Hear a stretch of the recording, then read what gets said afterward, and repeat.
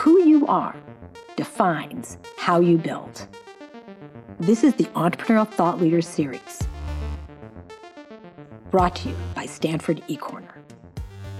On today's episode, we have Tracy Chou, who is an early engineer at both Pinterest and Quora, and is now a founding member of Project Include and The Arena. Tracy is most well known for her work pushing for diversity in the tech industry. She was named to Forbes Tech 30 Under 30. Tracy has a master's degree in computer science from Stanford University, where she was a Terman Scholar and a Mayfield Fellow. Here's Tracy. So I'll start with a little bit about me and how I ended up here. I grew up in the Bay Area. Both my parents are software engineers, PhDs in computer science. It seemed very obvious that I was going to walk down this path in tech. I came to Stanford not exactly knowing what I wanted to do, but thinking maybe computer science or something in this domain. Surprisingly, it was not that straightforward for me. When I took my first couple of courses in computer science, I was intimidated and decided to not major in CS. And it was, so I ended up doing electrical engineering because I felt like it's still technical, but at least no one has been programming EE circuits since they were 8, the way it felt like many of my classmates in computer science had been. So I switched over into electrical engineering, decided I didn't like that at all, and so was trying to figure out my way out of EE, and only ended up majoring in computer science because one of my friends had essentially dared me to do it. I knew I was going to do a co-term, like a great deal. You get a master's degree with only one extra year, and I've been thinking of doing it in some other field, mainly because I was chickening out of doing something technical, and my friend dared me. So that's how I ended up doing EE and computer science at Stanford. And I was just very lucky to be here in the Valley. Ended up doing some pretty cool internships, but also very unintentionally. So wandering around the career fairs at Stanford, ran into Google and Facebook and hosting their booths. And mainly just to get the free gifts from these companies, had to turn in my resume, and that turned into getting these internships. So a very unintentional path. Even though I had grown up here, I still didn't quite know what I wanted to do and wasn't very confident in my direction. I was very fortunate to be connected to the Mayfield Fellows Program through a number of friends I had who had gone through it, and that was my entree into the world of actual startups, Silicon Valley, entrepreneurship.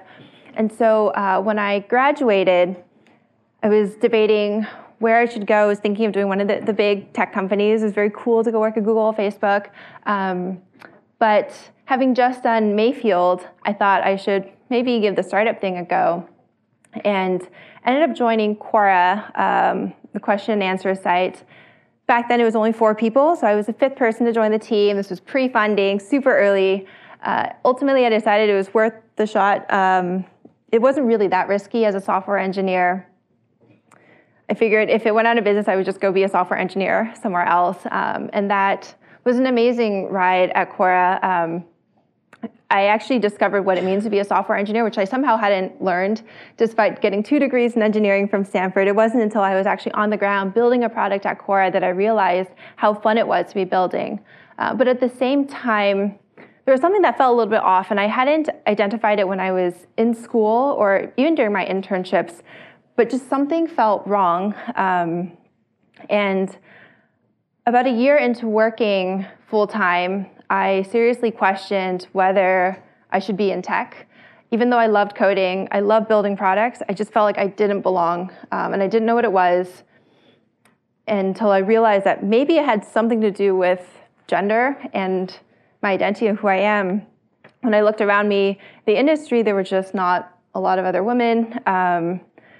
And that realization started to kick in, and I started to see that there were actually potentially systemic issues. And for the longest time, I think I didn't want to realize this because Silicon Valley is so bought into this idea of the meritocracy and the people with these shiny degrees and who are the startup founders and success stories. These people deserve it because they're the best, and the best people always succeed, and the people who are succeeding are the best people. And I was very fortunate to have some of these markers of privilege and these credentials. I had 2 degrees from Stanford in technical fields. I'd done all the right internships. So I wanted to believe like I deserve my success. I wanted to believe in this system of meritocracy.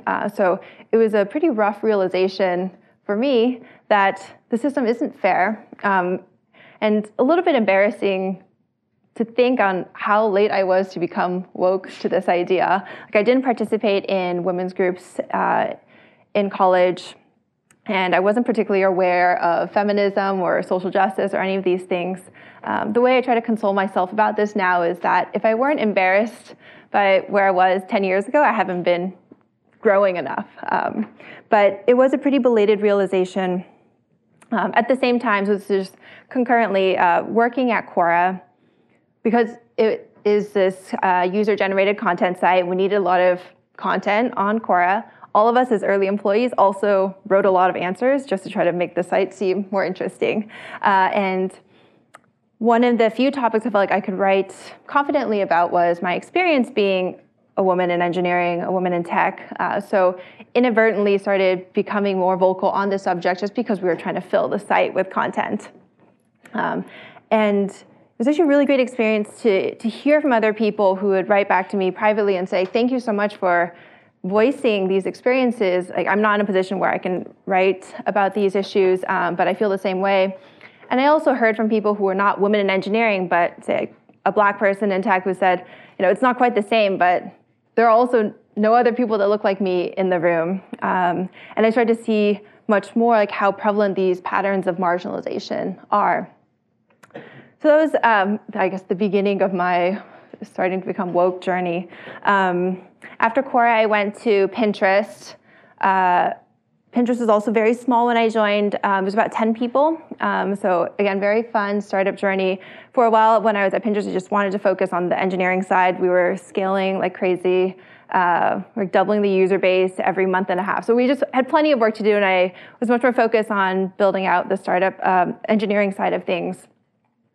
But one thing that was really remarkable about my time at Pinterest was that it was the first place I felt like I was treated as a software engineer and not a female software engineer. And that was a really big realization to me because I had never known before what it would feel like to be treated this way. Even when I was in school, there was no overt discrimination, but being one of only, let's say, like 2 women in a computer science classroom, it did feel weird. For example, if I was sleeping in class, the professor would always know if I stood out a little bit too much. But I always felt like there was something unusual about being a woman in all these spaces that I was in. And at Pinterest was the first time I felt like I was treated as an engineer first. So that was a really nice revelation to have. And so also encouraged by that culture at Pinterest, I started again to pick up some of the discussion of diversity issues. And in 2013, as Tina mentioned, I wrote a Medium post calling out the diversity industry about its lack of data, or the technology industry about its lack of data about diversity. And the origin of this was that I had gone to the Grace Hopper conference, which is like a big conference every year, annual celebration of women in computing. Now it's over 10,000 people that go. Back then it was a little bit smaller. And I had heard Sheryl Sandberg talking about how dire the situation was for women in technology, how the numbers were dropping precipitously. And I just realized that there weren't any numbers. And it was so ironic that being in an industry that's so data-driven that we didn't have data on diversity. Like, as an engineer, I had to build out A/B testing frameworks. I had to instrument every product launch I had done. We poured over the metrics, did all these dashboards. It was because we cared about those things and we wanted to optimize them. But the fact that there was no data on diversity signaled to me that we were trying to hide the problem or minimize it, and we weren't actually serious about solving it. And so this Medium post I wrote was just a call. It was a question. It was a call to action. And I didn't really expect anybody to respond to it. But surprisingly, a lot of people followed up and sent in their numbers around women in engineering. I still run this repository, and people still submit their data. But some of the key learnings there to me were that people actually did care and just didn't know what to do. But giving them a very concrete action item, which was count up your number of women in engineering, count up your total number of engineers, and submit that someplace so we can start building a benchmark. that very easy, concrete action, people were very happy to take it. They just didn't know what to do before. And that ended up kickstarting that whole wave of disclosures where Google followed up in May of 2014, Facebook, LinkedIn, Microsoft, Apple, like all these companies are now in the pattern of releasing annual diversity data reports, which is pretty cool. Unfortunately, the numbers have not been very good in the last 5 years. So now oftentimes people ask me, like, so great, you did this thing in 2013, like, where are we in 2018? How much has happened in the last 5 years? And sad thing is there hasn't been a ton of progress. There's very slow progress in the numbers and percentages of women in engineering. A lot of VC firms have, in the past year, hired their first female partners. So there's a little bit of progress there. There's been some backsliding on racial diversity. So this nonprofit, Ascend, has done some analysis of this and seen that while white women in leadership have increased their percentages, every other ethnicity has lost ground in leadership. So we're backsliding there. There's a lot of talk about diversity, and it's getting more nuanced, but it hasn't gone much beyond that. Some of the things that are nice to see in that discussion of diversity is that we are starting to talk about diversity as more than just gender and more than just white women, for example. We're talking about diversity and inclusion, no longer just diversity, but thinking about once you have different people in the room, do you actually incorporate everyone's opinions and allow everyone the same chances to succeed? We've started to advance some of our terminology around things like gaslighting, which I didn't realize was happening to me, but this idea of making people feel like they're crazy and that things are in their head when they talk about these issues. When I first started talking about being female in tech and maybe having a different experience than the men around me, I was told that there was no sexism, and just because I believed that there was sexism, I was projecting it around me. Now I know that there's a term for this, which is gaslighting, and it's good that we're starting to advance some of the vocabulary and we can start to identify these things and make progress around them.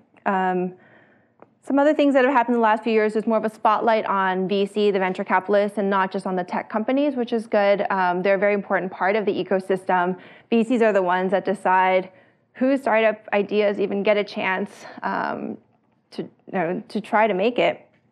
But unfortunately, I think some of what's happened with all this discussion of diversity is that it's turned into diversity as PR or theater. Sometimes diversity is used as a way to get deal flow in VCs, which is unfortunate. At the same time, I do think it's better that people at least say that they care about diversity rather than not saying that they care. So at least it's the general trend that people will say diversity is a good thing. And hopefully we can just start to close that gap between what is said and what is done. Some of the things that have happened in terms of like what people are saying, like these pledges, it's now very in vogue to have pledges. The White House did a big coalition with a bunch of tech companies in 2016, asking them to pledge to have goals around recruitment and retention and promotion of minorities and women, and to release their diversity data, and to build partnerships, try to increase the pipeline. So like about 80 companies signed on to this pledge. It was like a great press thing in 2016, and a year later, only 17 of the firms had actually followed through on anything. So there's still a little bit of a tendency for people to say nice things and not actually follow through, which is something we'll have to counter. There's also starting to be some backlash. So the New York Times ran some articles recently, a few months ago, about how the men in tech think it's gone too far. And some of you may know about the Google engineer who wrote a memo last summer talking about how the diversity efforts were misguided. I was not a huge fan of his arguments, but there were a number of men who were very glad that he was giving voice to some of these opinions that he had. I guess some of the question is like, why is it so hard to make progress? And I think some of it is that people like this Google engineer, James Seymour, want to hold on to their position. They're in a position of privilege and power, and they don't want to give it up. And that's very understandable. Like, people don't like losing things. People want to believe in the meritocracy, just as I did before. They want to believe that the system is fair, and the people that have succeeded want to believe that they deserve their success. So it's very hard to dismantle these feelings that are very deep down. Even for the people that are very committed to change, it's difficult to change culture and processes, and these things take a very long time.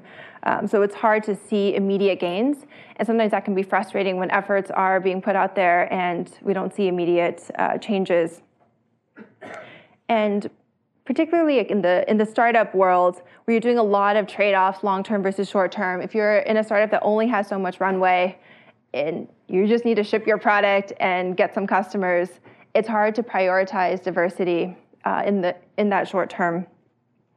But what happens then is that you start to accrue this diversity debt. So similar to technical debt, if you start doing things in ways that aren't sustainable, it works in the short term because you need to get over that hurdle. You need to hit that product launch. But as that debt accrues, sometimes at some point it becomes so much that you can never recover from it. And there are some companies that have gone so far down these paths, it's kind of unclear if they'll ever be able to fix their problems and pay down that diversity debt. It's easy to keep doing things the way we've been doing them. One example of something that accrues diversity debt is the way a lot of companies do hiring, which is based on referrals. And it's very easy to refer people from your network that you know that are similar to you, that you worked with in the past, and bring them in. It's very easy to get going like that. What happens then, though, is because these networks, social networks, tend to be very homogenous, you end up just perpetuating the demographics of your initial teams, and the further along you get, the harder it is to change that. Once your team is thousands of people and they're still doing all these referrals and everybody looks very similar, it's hard to shift very hard in the other direction. Okay, so lots about problems. It would be nice to also talk about solutions. So a couple years ago, I and a few other women in tech who would often get together and talk about these issues were frustrated about all the talk of problems, as I just laid out. And we thought we should actually start trying to focus on solutions and see what we could do instead of having the same conversations over and over again. And what came out of those initial discussions a couple years ago was a nonprofit called Project Include, which I'm now a founding advisor to. And our idea was that we need to start giving people solutions, and there are people who want to do the right thing and just don't know what to do. We were often getting people asking us for one-on-one coffee so we could give them just a brain dump on what they could do around diversity. And we thought it would make more sense, to be more scalable, if we actually just wrote down those recommendations and tried to compile these resources to make it easier for people.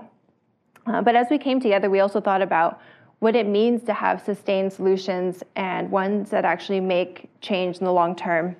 And we started with core values. The first of these is true inclusion, and this idea of not just solving for gender first, which often ends up being white women first because of that proximity to the power structures now. Thinking about inclusion that actually encompasses everybody. So instead of just widening your circles of exclusion, getting rid of those circles of exclusion altogether. Thinking about intersectionality, so it's not just gender and race and class and religion, but all these things cross with each other and all these different dimensions of people's identities, and thinking through solving that in a very holistic way. We thought it was important that there be comprehensive solutions that are not just this tactic here and this other tactic here. People are very into the idea of having a 3-point checklist of top 3 things I can do. They want to hear about things like the Rooney Rule, which is just make sure that you have some diversity in your candidate pool, and then that will result in better metrics downstream. They just want to have these easy check-the-box solutions, but it's not that easy of a problem to solve. It's culture, it's processes, it's really deeply ingrained power structures, and I would treat diversity analogous to many other things that companies are trying to solve, and say around growth and trying to acquire users, monetization, and sure, there are blog posts where people say, like, all you have to do to solve culture is these 3 things, but that's never the full story. And people spend a lot of time thinking about what are the different ways that we can grow our consumer software company. There's all these different hacks you can try, and lots of different tactics you will read about from other people, but in the end, you need to have a comprehensive strategy, and you may be able to pick and choose some of these different tactics from other people, but you need to think through the problem holistically. And the third core value we had was around accountability, and that comes from metrics. As we had seen before, not having any sort of metrics, it's very easy to say we're working on the problem and never see any gains.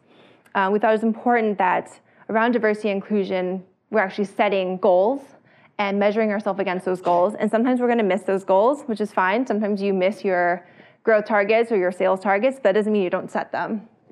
So that's been very core to all the work that we do. And what we ended up doing as this group of 8 people is we just wrote down everything we knew to be best practice, knowing that best practices are going to change and we're going to learn more about what works and what doesn't work. But we wanted to put a stake in the ground, write down those things, and also start to build a community around those where we can update them. So a little bit like open source software, where people who are solving some problem will write a bunch of software, put it out there. Other people who find some benefit can use it. If they make extensions, if they want to add to it, they want to help maintain, they can also be part of that community. So thinking of the diversity and inclusion work and recommendations as almost like open source and trying to pull in these learnings from the community as well. And so we have this resource out on the website. We also have started doing more programmatic work through Startup Include, where we actually have cohorts of companies that come in and we help them to instrument a lot of their diversity and inclusion numbers. So it's not just demographics, it's not just how many Black women do you have in engineering and how many Hispanic men do you have in leadership. It's not just those demographic numbers, but also things like how included are people feeling. So the sorts of things that people study in engagement surveys, like does everyone feel like they have the same chances to succeed? Do they agree with the direction of the company? Do they feel confident in like where the product is going? So we help these companies to measure this data, and we're still building out those baselines and those benchmarks. But we think it's really important that we start to build community around this. We also recognize that we're a small part of the ecosystem, and there are actually a lot of great people doing work in this space.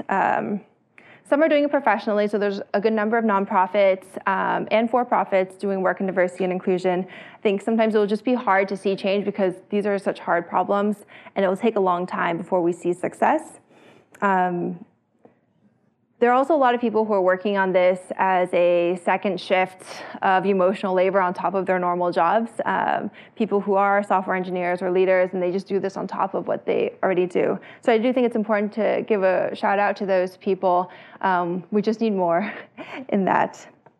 I think ultimately tech leaders need to take responsibility here because they set the priorities. Diversity and inclusion, even though everybody says it's a priority, is not actually a priority if everything else gets prioritized above it. And if companies are consistently prioritizing speed of hiring over diversity and inclusion, like that is what's going to happen in those companies. So it really has to be driven top down. I think we can see some success from grassroots efforts, but really leaders need to take on more of that responsibility.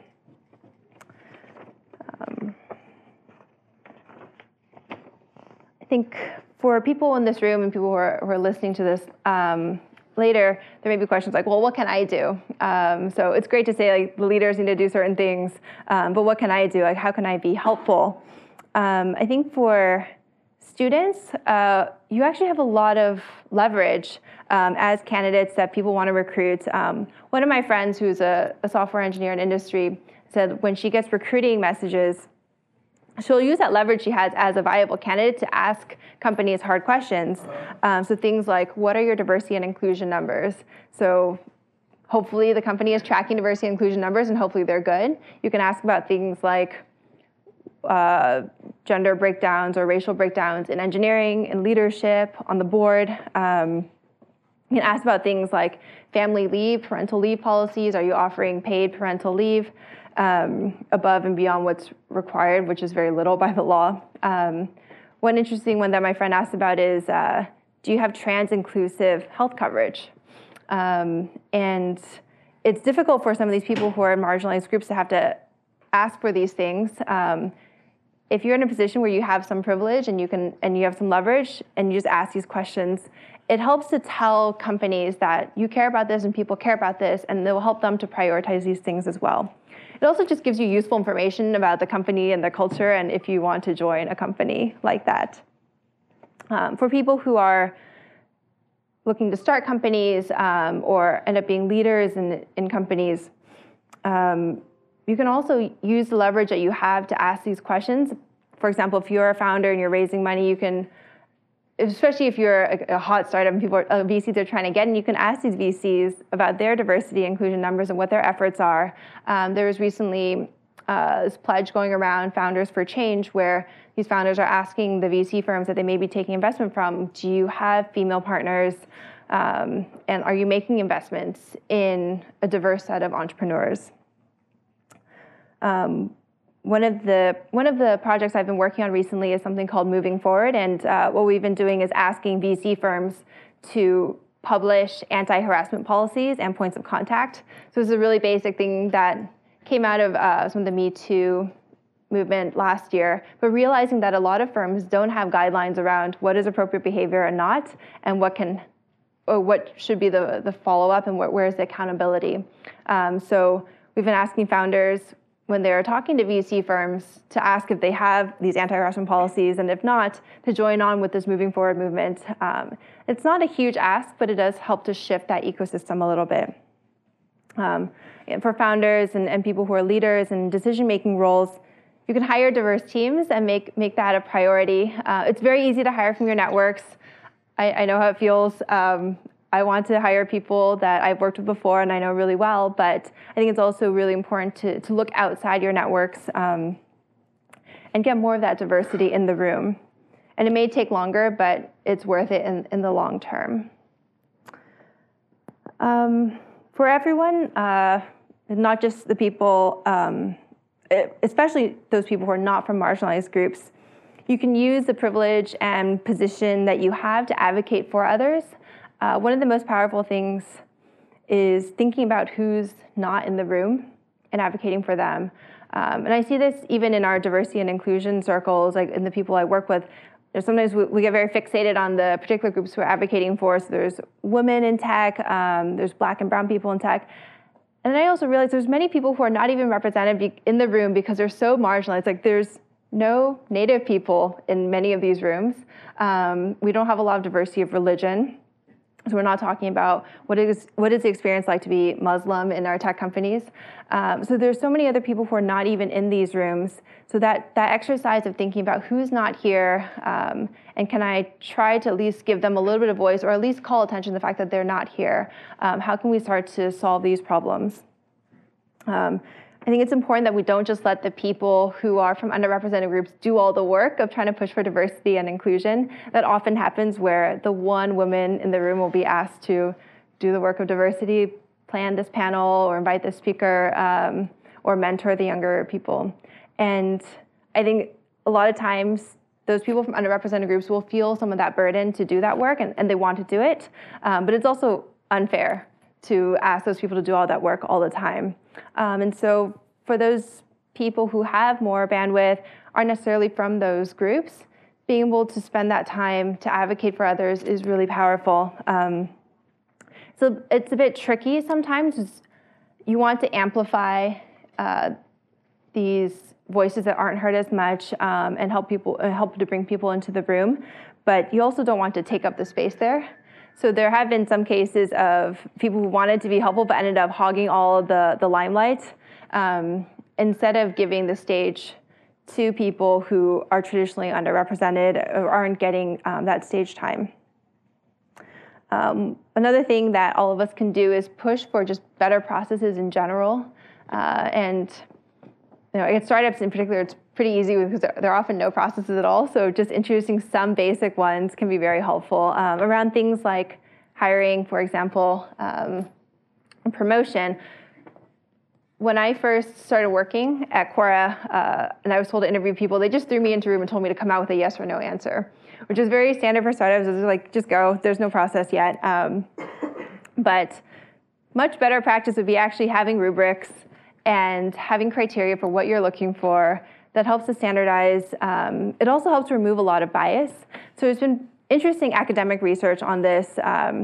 If you don't ask people to specify what they're looking for up front, they'll let their biases come in, they'll justify it later. So there's a really interesting study about hiring for police chiefs where people were shown resumes, like one of a man, one of a woman.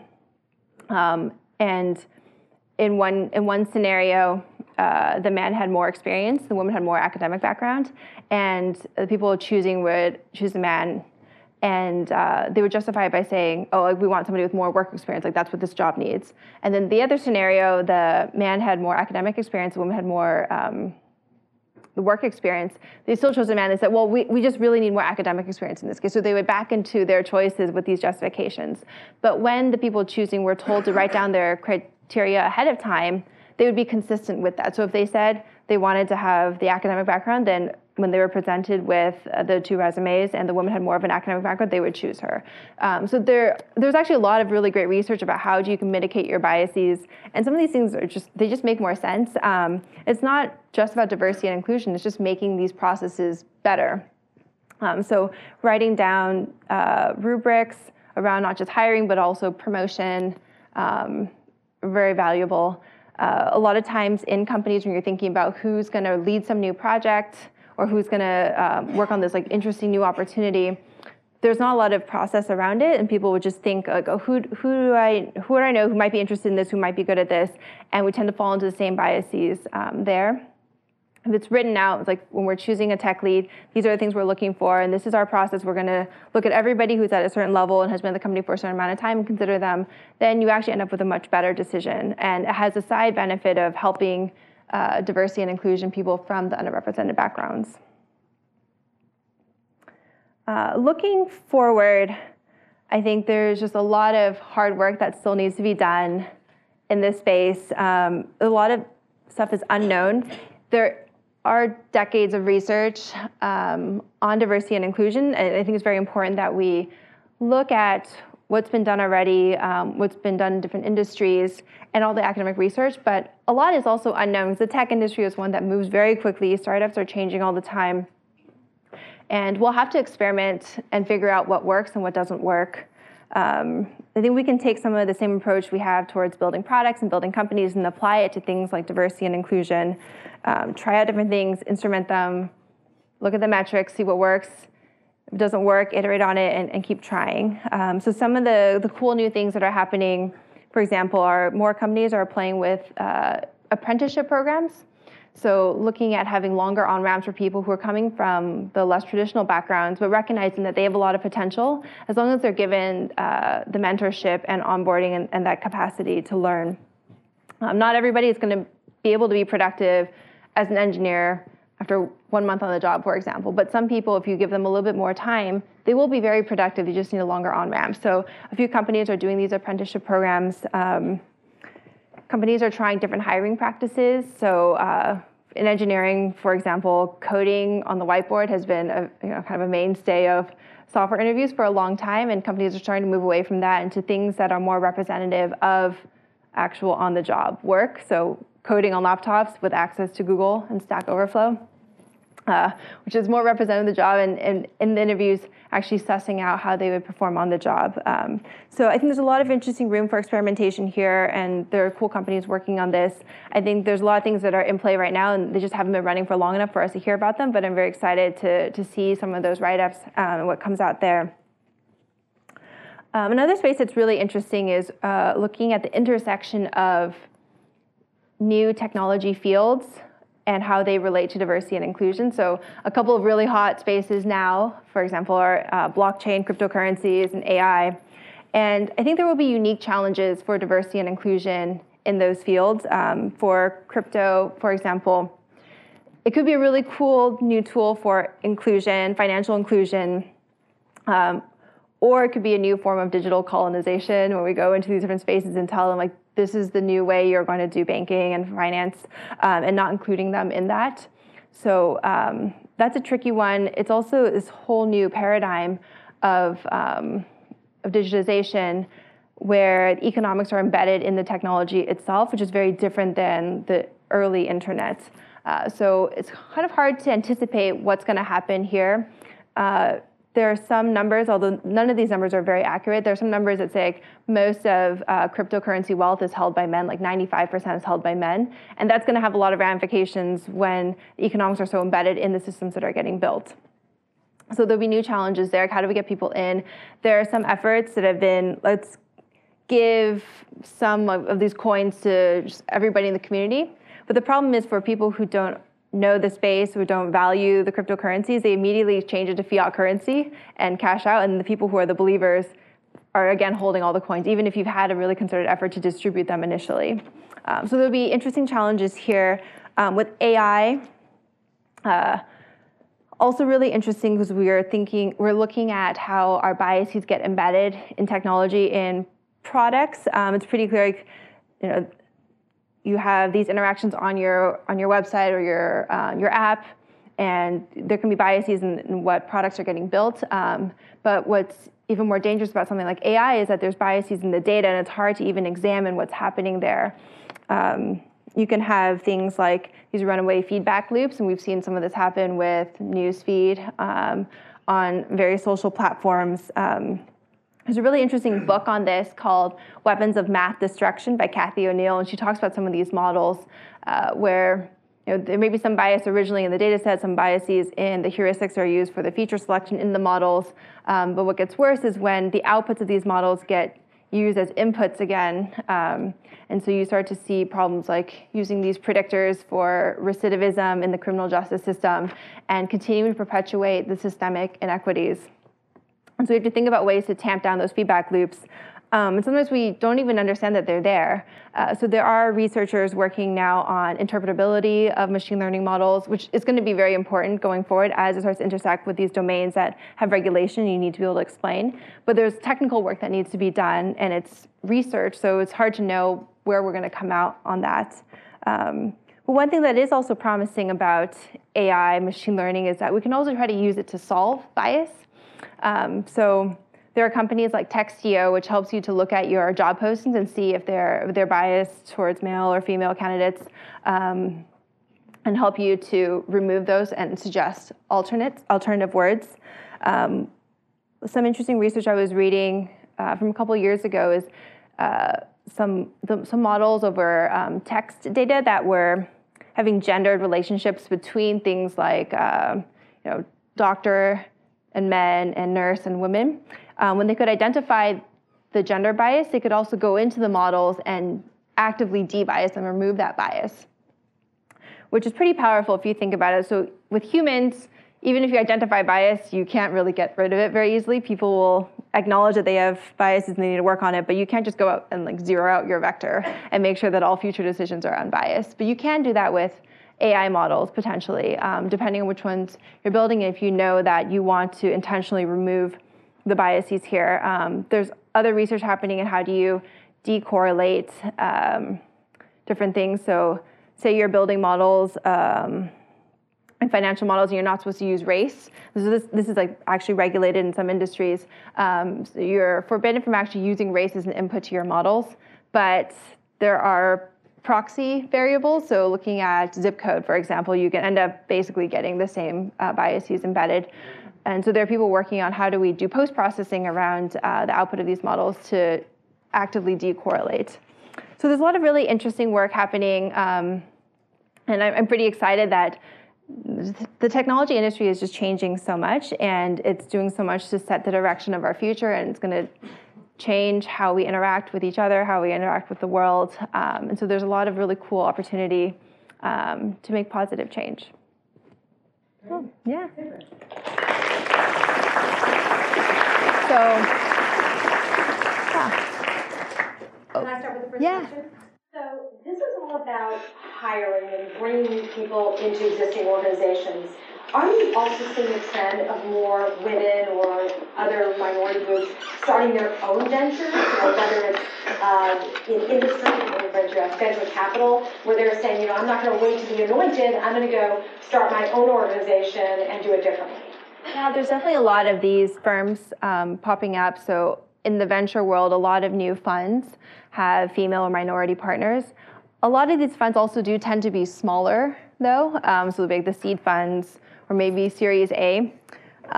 So we're starting to make some change in helping entrepreneurs to get funded at an earlier stage, but there's still a lot more to be done there. If you look at total investment dollars going to female founders, it was still like only 2 or 3% of total VC money. So even if there's some work being done in the early stages, and we can talk about higher percentages of women getting funded in the seed stage, at the later stages, it's still pretty bad. And it's hard for founders, or female founders, underrepresented minority founders, because they're still running up against the gatekeepers of capital now. So it might be easy to get a little bit of funding early on, but it's still difficult. I have 2 questions. Should diversity be an end in itself?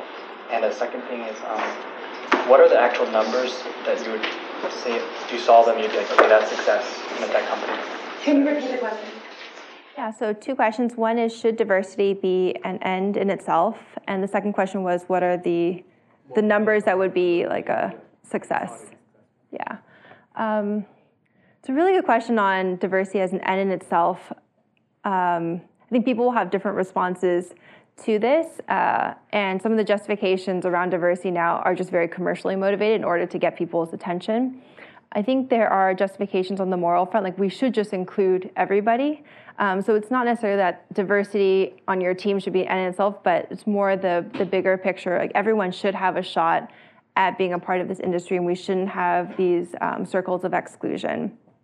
So there's a bit the moral argument. You think about what opportunities are we giving to people, and on the business side, diversity has been shown to make teams better in the innovation context. So if you want to be in innovation, which the tech industry is, having diversity on your teams means that they're more creative.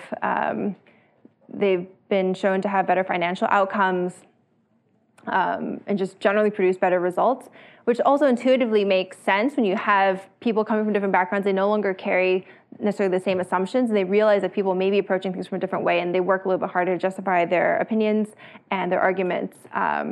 So it's just generally better for business. You think about the consumer case, like we're trying to build technology products for everyone. So it makes sense to have representation of those people in the teams that are building. And sometimes you'll miss out on really obvious things because you're lacking those perspectives.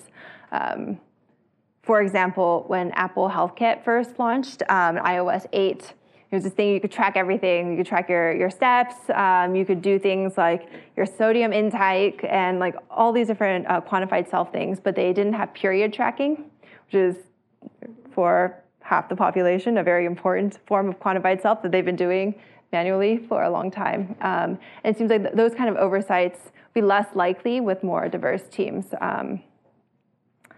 In terms of what would be kind of like a good goal to get to, I think around gender, getting to 50-50 is the most obvious success outcome. And that's not just 50-50 representation overall, that's in leadership as well and all the decision-making roles. If we're looking at startups, it should be 50-50 in equity and the cap tables. So like what happens right now is a lot of times companies will have women in the non-technical roles that are like support roles, the ones that don't get a lot of compensation or equity. And so even though overall it looks great, like 40-50% female in these companies, if you were to look at where the wealth is actually going to be in terms of like the equity, it's still very, very skewed. On race, it's a little bit harder to say because it's hard to know if you want to benchmark to the city you're in, which seems like too small of a geography, or the state, or the country, or the world, right? Because a lot of Silicon Valley, for example, has immigrants coming from all around the world, and a lot from Asia. And so a lot of times people will see in Silicon Valley in tech, the Asians are way overrepresented relative to the US population where we're only 5%. And some of that is just driven by immigration. So benchmarking to the world might be slightly better in some cases, but it still doesn't quite make sense if we're primarily building for for some companies, like primarily building for a US audience. So I think it will depend for each company on the race and ethnicity side of things. Some of it will depend on the target markets. And so if your product is a consumer product and it's selling to a particular audience, and having more of those people represented in your workforce is good. But I don't think there's a hard and fast rule of what the targets should be around race and ethnicity. we talk a lot about gender and race because those are the easiest ones to track and measure, and those are the visible ones. There's also many other forms of diversity that are sometimes even impossible to track, where you require self-identification, and not everybody is going to self-identify. So some of those are even harder, but I think it is important to acknowledge that we just generally want inclusive environments where everyone can succeed, and some of the visible markers will give you hints at that. In the back. So I'm an economist, and we have very similar issues. Economics are the ones that we're talking about in tech. And just building on your last point, so about this idea of like a potential goal for gender diversity to be like 50-50, an issue that I immediately think of is the pipelines. So I was pulling up Stanford Daily numbers on like the Stanford CS and econ majors during your talk, and it looks like it's about the same in both, like 70-30 men, women. So I was just wondering, maybe reflecting on your time at Stanford, if you have any thoughts about how to get more women and other underrepresented groups excited about majoring in CS and related majors. Yeah. So I have lots of thoughts on pipeline. Because the first reaction is a lot of times people will use the pipeline issues as an excuse for not solving later issues around retention and inclusion. That's just the first thing. However, there are actually pipeline issues if you look at the numbers as you were. And I think it's a very multi-part problem. There's people who are doing really great work on the culture side of things. Like movies like Hidden Figures are great for getting Black girls excited about technology when they see 3 Black women who are NASA scientists like helping to launch rockets. So I think on the culture side, I think it's important trying to mitigate some of those stereotypes that may exist in pop culture. I think movies like The Social Network, which came out in 2010, can be actively harmful because they perpetuate the idea of like the nerdy hacker sitting in their basement in the dark coding by themselves. So that culture piece is important. I think drawing more of the link between what a field of study is and what you can do with it is good. So in computer science and engineering in particular, it's often very unclear, I think, for little kids, like what they can do with this field of study. And this is a bit of a generalization, but a lot of little girls, for example, are interested in helping the world and doing good things for the world. So they want to be doctors and nurses or veterinarians or teachers, because they know that this kind of profession helps them to help other people. But they don't know that being a software engineer could help them help the world in a very scaled way, in a very different way. So drawing the link between what it is this field does, or what it is this thing is, and like what kind of impact you can have can be helpful. Although this is like a generalized problem, it's just like helping people understand what are potential career paths in this world and what can you do with that. I think there's also things that are within the control of like schools and universities. So I think coming into Stanford, we didn't have to declare majors, so you can have a lot of people who could potentially become CS majors. And in my case, I chose not to become a CS major for my undergrad because I was so intimidated. I think there's now a lot of pretty active efforts to think about how do we make the curriculum more supportive, how do we make the environment generally better. Some of the things that happened in classes that I took at Stanford, for example, were one professor that after we turned in our problem sets would ask us, like, how long did it take you to do this problem set? 0 to 10 hours, raise your hand. 10 to 20 hours, raise your hand. 20, 30 hours, raise your hand. 30 plus hours, raise your hand. And I took 30 hours to do my problem set. And like, I didn't know if other people were being truthful when they raised their hand at 0 to 10 hours, but it was very intimidating to see that. And it made me feel more like I didn't belong there. And it didn't occur to me until later that people had very different calibration, self-calibration. There are things like just the examples that are used or the programming assignments, like if they are interesting and relevant to people's lives, like people are more likely to want to do them. Trying to filter out or to build different paths for people who have more experience or less experience is good. So it's not easy to be intimidated by the person sitting next to you who's been coding since they were 8. That happened to me with some of my classmates who had just been coding for a long time. Some had done software engineering internships when they were in high school. And when I looked at them next to me, I just felt like there was no way I would ever catch up. It turns out that it didn't take that much time to catch up. It probably would have been 1 or 2 courses. But I think splitting out those people from different backgrounds is helpful so people aren't getting the wrong impression of what's happening around them. That's not even like that hard to do, and it's not that far away from like industry, but people will say, well, like, it's a pipeline problem. There's not enough people studying in universities. But it's actually not that far away. We could have solved that problem there. I think Stanford has made pretty good gains in CS on that front. My year graduating from Stanford in 2009, there were 3 women in computer science. So now that it's 30%, that's a pretty big improvement. But obviously, there's still a lot more to be done. I noticed in your talk that you frequently use phrases like privilege and technology colonization. And I'm curious about how in your work you work with those who are in more positions of power instead of maybe labeling them as, you have too much privilege or like, because you're not me, you can't understand the problem.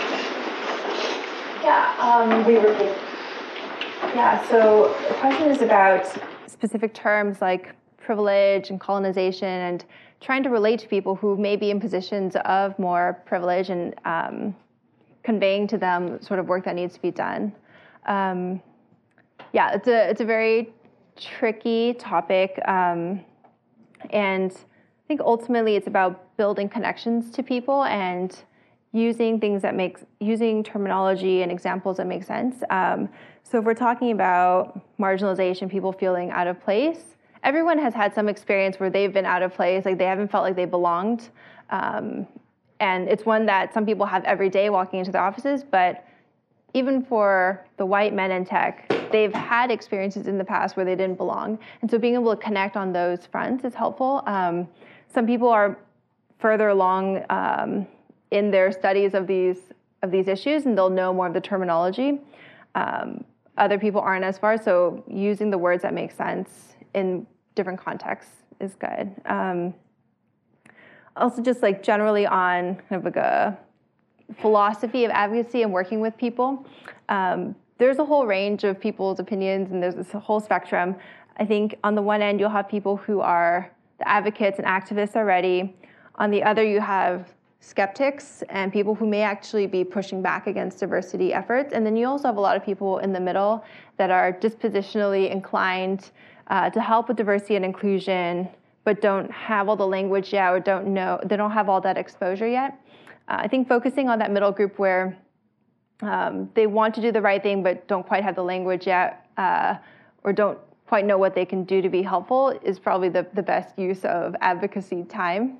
And it's good to be gentle, try to create safe space where people can say things, and they may not have the right terminology, and they may say things that are slightly incorrect, but helping them to work through that and become good allies is like where I try to focus, and I think is a good place to focus energy.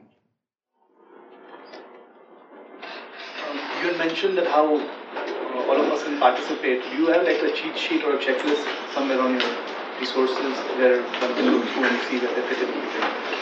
Yeah, that's a great question. The question is about, is there a cheat sheet or checklist of things that everybody can do to help out? So one thing that's very difficult is to give one checklist of things because everyone can do different things. And for different people in different positions, there are different things that will be more leveraged or not. So if you're a hiring manager, there are certain things you can do in your capacity as a hiring manager to make sure that hiring is more inclusive. If you're an individual contributor, it'll be different again, and depending on who you are, what experiences you've had, that may also be different. So there's no one checklist. I guess one resource I would call out is Project Include, is the nonprofit I co-founded. We do have a lot of resources on there, and those are primarily focused on tech startups, but some of those things are generalizable, or you can take inspiration from some of the recommendations on there. But the Project Include resources are organized. So everything from how do you define culture to implement culture to how do you do training for managers, and generally how do you resolve conflict. And so there's a lot of tidbits in there that may be helpful depending on who you are and what kind of role you're playing in your company or in the ecosystem. You spoke about diversity reports of companies, about actual hirings, but what about applications reports? How many people actually apply for the job and the diversity there? So no one has released those that I have seen in any holistic way. I tried to push some companies to do that and got a lot of pushback on that. So think there are legal concerns around that, around potential discrimination. So if there's any difference in the representations of people in the hiring pipeline to actual hires, that's grounds for discrimination lawsuits. So a lot of companies are very skittish about that, and they don't want to put that out there unless there's a very compelling reason for them to do that. I do think a lot of companies look at it internally, because they want to see where the drop-off is, and if there's differences in like the application pool to the referrals to like the outbound. But I think it'll be hard to get that data publicly because of the legal risks. Well, how is it possible for a company that is very big and has like hundreds and hundreds of employees, but they don't already have diversity? How can they change to have diversity? Yeah. Question is around big companies that don't have diversity, how do they change to actually get it? And this is one of the challenges that is very real right now. Like big companies can't shift their numbers that much. For companies that are hiring very quickly and hiring a lot relative to their current base of employees, they can shift their numbers. For very large companies, they're hiring to fill attrition, maybe a little bit of growth, but it's hard to change numbers substantially. One other thing I would tell companies like that to look at is the inclusion metrics and engagement metrics. So even if you don't have a lot of diversity in your team right now, you can try to make the people who are there feel very included and look at the differences in inclusion metrics sliced by different demographics. So do the female engineers feel as included as the male engineers? Are they as confident in the direction of the company? Do your like Black women in these different functions feel as good as the other people, like the white men in these functions? So there's interesting analysis you can do there, and those things can actually be moved in the short term without changing hiring. And I think it's something that companies do need to look at a lot more at. It's very easy to do press around your diversity numbers and these demographics, but what's arguably more important is that the people who are there feel supported and included, and they actually have a chance to do well.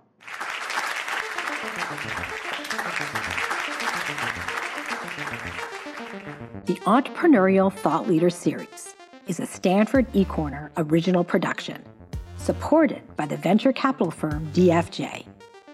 The stories and lessons on Stanford eCorner are designed to help you find the courage and clarity to see and seize opportunities.